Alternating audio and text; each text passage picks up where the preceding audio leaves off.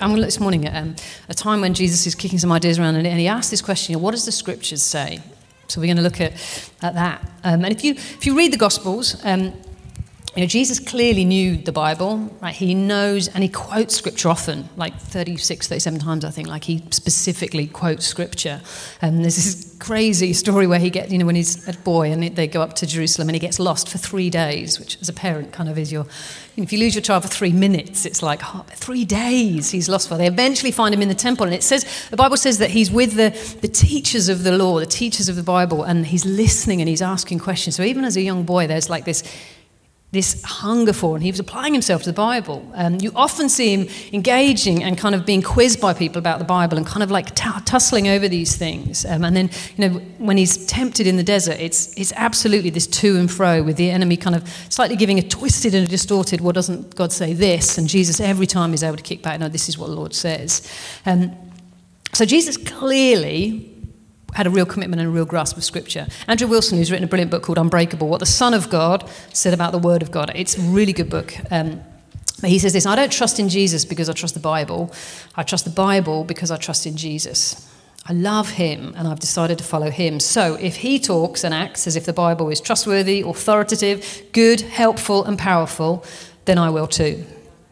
Which I'm like, yeah, that sounds like a good place to start. Jesus thinks the scripture is good, powerful, authoritative, then I'm going to do that as well. So Jesus had a high value for the word of God, a really clearly strong grounding in, like he was able to kind of engage over scripture, and a constant reliance on the word of God.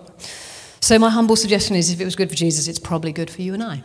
If he needed that, then we do too. So let's dive into it. It's Luke chapter 10, where he comes out with this phrase. I'm not going to read the whole thing, but we'll jump in and out of it a little bit. So verse 25 says this: on one occasion, an expert in the law stood up to test Jesus. Here's the first thing to say.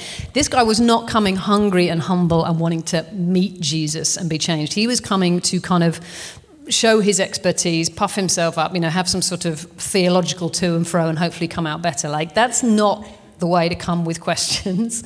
Actually, we need to come asking. But that's not what he was doing. So he was this so-called expert in the law. And by the law, we mean the Jewish scriptures. So that was the Bible, the word of God they had at the time. They didn't have the New Testament at that point. So he says, teacher, what must I do to inherit eternal life? What is written in the law? Jesus replied. Or what does the scripture say in other translations? How do you read it? The man answered, love the Lord your God with all your heart, with all your soul, with all your strength, and with all your mind, and love your neighbor as yourself. You have answered correctly, Jesus replied. Do this, and you will live. But the man wanted to justify himself, so he asked Jesus, well, who is my neighbor? And then Jesus goes on to tell the story of the Good Samaritan, right? Really well-known story. For time, I won't read it now. But, there's a guy who goes on a journey, and he is attacked by robbers. He's beaten up, left for dead, everything's stolen, and he's left by the side of the road. 2 occasions, 2 of the religious elite, religious leaders of the day, come past. One comes past, sees him, walks on by. Another comes by, sees him, walks on by. And then a Samaritan, who were kind of sort of second-class citizens, really sort of looked down on and slightly despised by the Jews. He came along, and he stopped. Kind of cleaned the guy up, picked him up, carried him to a local inn, paid for whatever he needed to make sure he was all right. And then Jesus goes on in verse 36 to say, which of these 3 do you think was a neighbor to the man who fell in the hands of the robbers? And there is obviously only one answer. And the expert in the law replied, the one who had mercy on him. And Jesus told him, well, go and do likewise.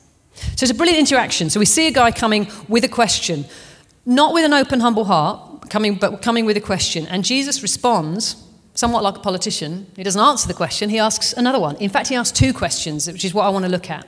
But in all of it, he's pointing this guy to the scriptures. He's pointing them to the word of God. So it says in verse 26, what is written in the law and how do you read it?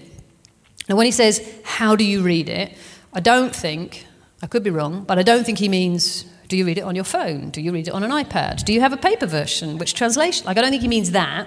The Phillips translation actually is really helpful of this verse. It says, what does the law say and what has your reading taught you? And the first question without the second is we're going to fall short. What does it say? But more importantly, what has that taught you? What does that mean? So there's 2 parts to it. Yes, what does it say? But how has that landed and how is that being outworked? Like what practical, discernible, tangible difference does that make in your life and the way that you live? Because if it doesn't, then you're reading it wrong. Then, and in both of those statements, there's a presumption from Jesus that, we would be familiar, so actually we would read it. We would be aware of some of the things that it says. And listen, in this, I don't think Jesus is looking for us to have all the right answers. The older I get, the more comfortable I am of saying, I don't know. I don't know. What does the Word of God say about this? I don't know completely. I don't fully understand that. I think that's okay. Jesus isn't, he wasn't in this situation saying, what does it say? Ready with if you get it wrong. No, that's not it. Jesus always asks questions. We've talked about this. Not with a wagging finger, not with a threatening hand, but with an open hand saying, well, okay, come walk with me. And if the answer is I don't know, then that's fine. Let me walk with you and show with you. Right? But there is a presumption that we would be at some level in the Word of God. I think that's fair to say, right? And then he gives this amazing parable, which is essentially saying, listen, this is how this has to work out.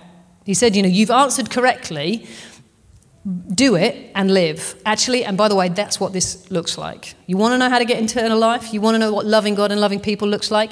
It looks like this, right? It makes a difference.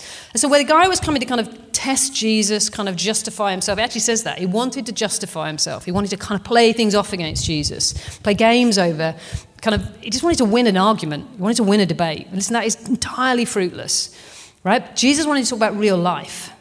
He wanted to say, this is what loving your neighbour looks like. Being able to give me the right answer, chapter and verse is irrelevant if it doesn't make a difference in what you're doing.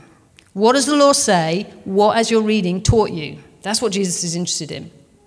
So, first part of that, what does it say? Listen, it is helpful that we are on a journey of being aware of what the Bible does say. We don't have to have all the answers. We don't have to have it all figured out. We don't have to understand all of it. But we do need to be committed to, actually, I do want to know what the Word says. And the only way we're going to find that out is by reading it. There are not any shortcuts. Consistently, faithfully, over years, right? Just being committed to the Word. And understanding, listen, your Bible, that amazing book is the living Word of God. It is the most prophetic word, the most powerful Word of God that you're ever going to want and ever going to need. It is. It is the prophetic Word of God. And there's a danger, maybe particularly in a charismatic environment where we absolutely believe that we can meet God in worship, and rightly so because we can and we're changed by it. Where we absolutely believe that, all of us can hear the voice of God and I can speak prophetically, like Em was sharing. Actually, I get to speak the Word of God. And, I've had some ridiculous prophetic words which are so accurate and I believe in all that and we should value that. Absolutely, right? And we really believe in testimony and hearing stories of what God's doing in us and through. And I'm not saying we stop doing any of that. But actually, all of those things are massively valuable, but they cannot take the place of my commitment and my relationship with the Bible. I want to hear the Word of God. I want to meet God in worship. I want to hear what He's saying through you. I want to hear what He's saying through your life and your story, but I need to know what He's saying through the Word of God. So we need to commit to that. It's really important. I saw a brilliant thing on the internet the other day with someone saying, I haven't heard from God in ages. He's just gone quiet on me. And someone's response was, when did you last read your Bible? Right? He's always speaking. It's the most prophetic word, but we sometimes overlook it and we devalue it. So we need to be committed to, what does it say? Let's jump in and find out. Psalm 119 is this hugely long psalm where David is just talking all the time about the Word of God and how much he loves the Word of God and how committed he is to it and how changed it is and what the Word does. And it's amazing, but it's really, really long. We're not going to read all of it. But let me read a couple of verses. It says this, how can a young person stay on the path of purity? By living according to your word. I seek you with all my heart.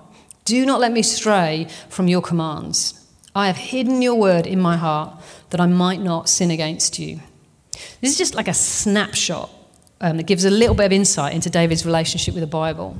He clearly did not have a tokenistic, religious, duty-bound kind of nod to, I ought to read the Bible sometimes. And listen, he had this deep value and love for and commitment to the word. And remember, at that point, he didn't have the Psalms because he was writing them.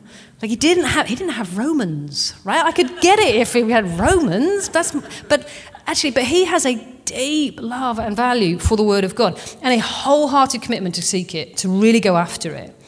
Actually, I'm seeking you with all of my heart, he says, and what that looks like is that I'm not going to stray from your commandments. So I need to know, what are you saying? What do you ask of me? What do you require from me? This wholehearted seeking that's really connected to the Word, because we can sing those songs in worship, But actually, what does that look like God, I want to know what you're saying. Like, I want to know where you're leading. I want to know what your standard is. I want to know what you have to say. And this process and all of this looks like this brilliant phrase where he lands it, says, I've hidden your word in my heart that I might not sin against you. So he's saying, right, how can I walk in the path of purity? I need to hide your word deep in my heart. And listen, that job is for you and is for me. I need to hide the word of God in my heart so that I'm not going to sin, so that I'm not going to stumble, so that I'm not going to go. I need to do that, right? Now listen, that looks like absolutely me committed to reading the word of God. Absolutely there's a part to play in terms of hearing people teach and explain, and that's all part of the journey. But you can't defer all of that to somebody else. Right? Even, I can hear the most amazing preacher. I'm like, that is an incredible seed. That is such profound truth. That is totally what God's saying right now. It's an amazing seed. But in terms of the soil of my heart, that is down to me. Actually, what does that look like? Actually, for me, then looking after that and making sure that grows roots and bears fruit, that's on me and that's on you. Right? There's this amazing promise in John 14 where one of the multitude of wonderful things that the Holy Spirit does is Jesus says that he will call to mind, he'll remind us, call to remembrance, all the things that Jesus has taught us. So it says in John 14, it says, all this I have spoken while still with you. But the advocate, the Holy Spirit, whom the Father will send in my name, he will teach you all things and will remind you of everything I have said to you. So Jesus said, listen, when the Holy Spirit comes, all the stuff that I've taught you, actually he's going to remind you of that. But here's the dynamic. Actually, I have absolute trust and confidence that the Holy Spirit will bring those things to remembrance, but that requires me to have gone through that process of hiding his word. So it is in there so that he can call it to remembrance, right? So maybe it looks like this. So our son Luke's just finished his GCSEs, and he worked pretty hard. He did a good job at revising, and from a good few weeks out, I loved it. We had a revision timetable, and he had the revision cards and the mind maps, and he navigated himself through really well. We were super proud of him, and all the time knowing, hey bud, we love you no matter what. God's got good plans no matter what. But absolutely, this is an opportunity to dig in, work hard, and he did. Right? So when he's going into his exams, I knew which one he had each day. I was praying for him. First and foremost, God, let him know that he's loved and you have good plans for him regardless. And that actually, in the moment, GCSEs can feel like the biggest deal in the world, but actually they're really not. And just settle that in him, Jesus. And then I would consistently pray, God, help him to have a just peaceful heart and a clear mind and remember the things that he's learned. Right? And I felt like with all integrity, no, he has been revising. He has been kind of hiding some history syllabus in his head. So I could then feel really comfortable to pray, Jesus, just bring that to remembrance for him, because I know he's put in the work. Right? If he'd have sat on his backside for 2 years, done not a scrap of revision, I'm not going to pray, and I'm not going to expect God to answer a prayer that is like, Jesus, just supernaturally download the history syllabus into his head. Right? But honestly, we can sometimes have that kind of approach to the Bible, just hoping that actually when there's a test in front of us, when I'm being asked a question, somehow I just would know. And I haven't committed to that process of, I'm going to hide his word in my heart. So when the test comes, actually I have got the answer. And listen, it's this partnership with Holy Spirit. But I wonder if sometimes we want to shortcut that step. Actually, and we're not good enough at hiding his word in our heart with deep love and value. And so that actually then sometimes when things pop up, it's like, wow, I'm thrown by this because I actually don't really know what God says. I can hear an awful lot of other voices and a whole lot of other opinions, but what is God saying? Part of that journey is committing to treasuring, reading, process of hiding that things in our heart. And listen, this is everything to do with the question that we ask ourselves around here. If you've been with us at Vine Life for any length of time, we ask ourselves a lot, who are we becoming? Who are we as a church family? Who am I, Sarah Smith? Who am I becoming? And a commitment to the Word of God and journeying with the Bible is absolutely vital in that process of who we are becoming, right? If we are going to grow up and become mature, which, by the way, is the goal, that's what we're after. If we're going to live in the life of the Spirit like we looked at last week, we have got to have a solid foundation and an ongoing commitment to the Bible. There just aren't any shortcuts. That maturity is the goal. In Ephesians 4, Paul talks about that, where he says, Jesus is going to give all these gifts to the church. And the goal is, Paul consistently says, the reason the gifts are given, and he says in other places, the reason I'm doing anything that I'm doing is that actually you lot will become mature. This beautiful phrase, that we would become mature, attaining to the whole measure of the fullness of Christ. Right? That's the goal. That's what we're here for. That's what we want to do. We want to see every one of you and us together actually attaining to the whole measure of the fullness of Christ. And that's a lot of fullness, and we're not there yet. But listen, we're more full than we were, but we're not as full as we need to be. So that's the goal, right? Maturity. In order that, verse 14 of Ephesians 4 says, then when we come mature and we're filled with the fullness of Jesus, actually, then we'll no longer be infants, tossed back and forth by the waves and blown here and there by every wind of teaching and by the cunning and craftiness of people in their deceitful scheming. Listen, waves are going to come, wind are going to come. There's all sorts of teaching, there's all sorts of voices, there's all sorts of opinion. What keeps us grounded and not tossed back and forth by the waves and blown off course is that we are anchored to the Word of God. Right? It is a vital part of our maturity journey, and we have to commit to it. It has to be our grounding. Otherwise, we are absolutely vulnerable to being blown off course. Right? It's what we looked at last week. We looked at actually the whole of our humanity is loved and created by God and is valuable. Right? We're to love the Lord our God with all our heart, mind, soul, strength. Right? Our soul is my mind, my will, my emotions. Like God made those bits of me, and He loves those bits of me. But everything, we're to live life led by the Spirit first and foremost. So all of that, my humanity, is valuable. I need to pay attention to it. But all of that needs to be submitted to and held against actually the Word of God. Because my emotions are noisy sometimes. And they say something super different to the Word of God sometimes. Right? Culture is noisy and says different things sometimes to the Word of God. So we need to know, what has God said? We have to have solid roots in the Bible. So it's for our stability. Right? In this maturity journey, if we want to be stable, not kind of blown here and there and everywhere, we need to have good roots in the Bible. But it's also about our equipping, not just that I just about managed to hold my ground and I'm not blown off course, but actually I am tooled and equipped with everything that I need to fulfill the assignment that's on my life. And the Bible is slap bang in the middle of that. Let me read this, 2 Timothy 3, this is the Passion Translation.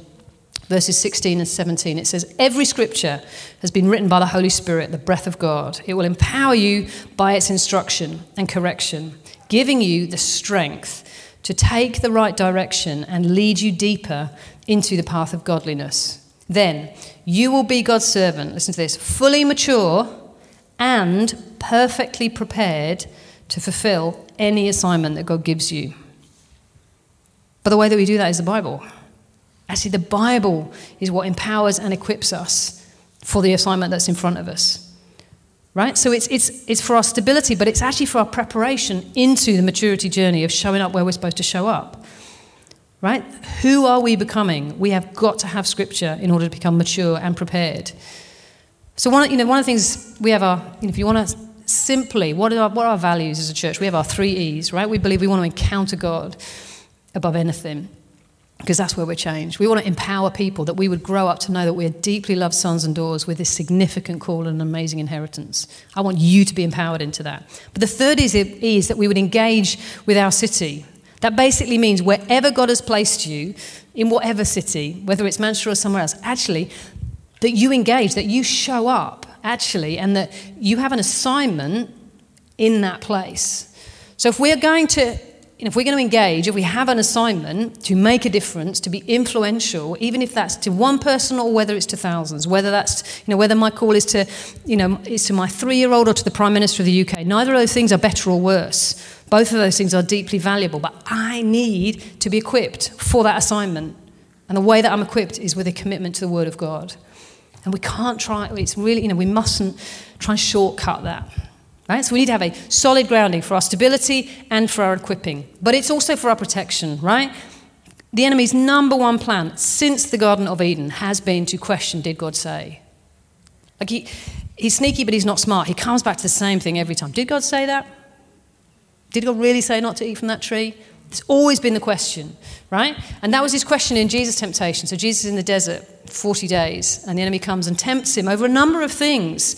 And every time, Jesus knew what to say. He came back to you, but this is what God says, and he stood on it in that face of temptation. Now, sometimes you can read the story of Jesus' temptation and think, well, I've never been fasting for 40 days. I've never done that. Hats off if you have. Right? I've never been in the desert. I've never been tempted to turn stones into bread. Like, that has not been my specific experience of how the enemy tempts me. But actually, the realm of temptation, for sure, I've been tempted in. And that question, because the enemy was questioning what God says about God who provides for our physical needs. Right? You're hungry. You're not probably going to make it, so you should do something about it. Actually, the question was, is God going to provide? Right? In whatever realm. Is God going to provide for the finances I need because this month looks ropey? Is God going to provide me with a husband? Is God going to provide me with a church family? Is he going to provide me with a job? Like, questioning those things, absolutely. We face that, right? Actually, this questioning of what God really said, which always comes back to who God really is, right? God says it because he is. He says he's going to provide because he is provider. He says he will protect us because he's our shield, right? So actually, really what the enemy is going after when he says, did God really say, is he's questioning, well, who is God? And that's what we're kind of really going after as a church family. Actually, who do we say Jesus is? And if he is who he says he is, then my goodness, stuff's going to change, right? This is what we see. The second temptation he comes to is, hey, jump up on that temple, throw yourself off, because the Bible says, and he quotes literally word for word from Psalm 91, that God is going to, he'll protect you, he'll send his angels, you're not even going to hurt your toes. You won't even stub your toe. It doesn't literally say that, but that's the inference, right? Again, I've never been tempted to throw myself off a building and see if God will catch me. But actually, that question, is God with me? Is he protecting me? Has he got me? I've faced that. That's the question here. Actually, my protection and my security, that's what the enemy was going after. And the third one, he really goes all out. He says, right, Satan says, worship me and I'll give you the kingdoms of the world. What he's tempting him with is significance and influence. And on a smaller scale, haven't all of us probably faced that sometimes? Which really comes down to that question of, well, do I matter? And every time Jesus comes back with what God says, every time, Andrew Wilson writing about this story says this, it's a great story, this of Jesus' temptation. There is a huge amount we can learn from it. But for now, just consider the way Jesus fights. He has the resources of heaven available, and yet he fights by using the authority of Scripture. Not as a one-off or as a change of tactics, but each and every time. It is written. It is written. He repeatedly emphasizes. His position is unequivocal. You're trying to tempt me, but the Scriptures have spoken. So that's the end of the conversation. Simple, right? And listen, Jesus fully embraced our humanity. So they were just as real temptations. I think sometimes we think, Jesus wasn't as hungry as I would have been. Like he was. It was just as real a temptation, so it was just as important for Jesus to know and believe and stand on the word of God. And so what we're seeing in this interaction of Jesus' temptation is Jesus had absolutely committed to that process of hiding God's word in his heart in order that when he needed it, when there was a test, he absolutely had the answer. He was absolutely able to stand firm. And so honestly, that's my question to us, I think, this morning is actually, have I hidden his word well enough, deep enough, that actually I can stand on it to resist temptation, whatever that looks like? Actually, have I hidden his word deep enough in my heart to be able to manage discouragement or disappointment or when I fail? Actually, is his word deep enough that I can still walk through those things well? And in that process, actually, what has that told me about God's character and heart towards me? Because that's what the enemy was going after. On the surface, it was what God said, but underneath it all was, is God who he says he is? That's the thing that gets challenged. So actually our journey with Scripture is to shore up and strengthen actually who God is and his heart towards me and his heart towards the planet. Right? What does his word tell me about my future? What does his word tell me, and how has that changed me in how I treat people who offend me, who irritate me, who let me down, who think differently to me? What has that taught me about my relationship with money? Like, how does that frame my response to poverty or injustice? Right? What is that doing in my life? And that's the second part of where Jesus kind of lands this, is actually what has this taught you? Reading it and knowing it and being able to answer a question is 100% not the goal, right? We need to be obedient to it and be changed by it. We need to live it. That's the whole point of Jesus' interaction with this so-called expert of the law when he talks about the parable of the Good Samaritan. It's one thing, and it's a part of the process to be able to say, this is what God says. But if it hasn't changed you, and if you're not doing anything with it, then it is flat out of no use to anyone. And that's why Jesus says, you've answered correctly. Great. But do this and you'll live. Because he knew that was in that context that actually so many of the religious elite at that time, they knew all the answers, but it had absolutely dislocated from what that looked like in how they lived. And Jesus constantly came to say, that's not good enough. He came to fulfill the law that was, this is what God says, and hey, this is what it looks like. And I'll spend time with prostitutes and children and dishonest and people who steal, because this is what the law looks like. Right? This is the deal. So answering correctly and not living it, there's no point. And this is what James goes after. I think James is from Yorkshire. He's like the most straight speaking, does what it says on the tin. James 1, 22, 25. Do not merely listen to the word and so deceive yourselves. Do what it says. Now, I don't think you need to go back to the original Greek. I think do what it says means do what it says. I think it's quite straightforward. Anyone who listens to the word but does not do what it says is like someone who looks in his face in a mirror and after looking at himself goes away and immediately forgets what he looks like. But this is the call and this is the invitation. This is the kind of people you and I need to be. Those who look intently into the perfect law that gives freedom and continues in it, not forgetting what they've heard, but doing it, they will be blessed in all that they do. Right? I want to be blessed in all that I do. Not for, I do. And the way that I do that is I need to look intently and not look, tokenistically or occasionally. And listen, we can do that. And I get into that. I just do a Bible reading plan. I like to have something. So I'm going through the Bible in a year. And I like to have something. I like a bit of structure. But it's super easy for me to kind of do my Bible reading to kind of tick off that I've done my Bible reading rather than am I looking intently into this perfect law which gives freedom. Gosh, and I wish, people who don't know Jesus and sort of see Christianity as a list of, it's like, listen, his boundaries, his framework, his standard is for your freedom, not for your restriction. And actually, you're so tied up without it. Jesus is where freedom is and his perfect law. But we need to look intently. And actually, looking intently is that I want to see and I want to be changed. So I look intently and I continue in it, right? I'm just going to keep going and I'm going to do it. Those three aspects of our commitment to the Bible is that I look intently, I continue at it, and I do it. It actually makes a difference. And listen, I want us to be those people. I want that to be my journey with the Bible. I want to be changed by it. I want to be secure. I want to be stable because I know what God says. I want to be able to kind of manage temptation and disappointment and doubt and fear and failure. I want to be able to manage those. I want to be aware of what other people think. I'm okay with people having different ideas and different opinions, but everything I need to come back to, but God said.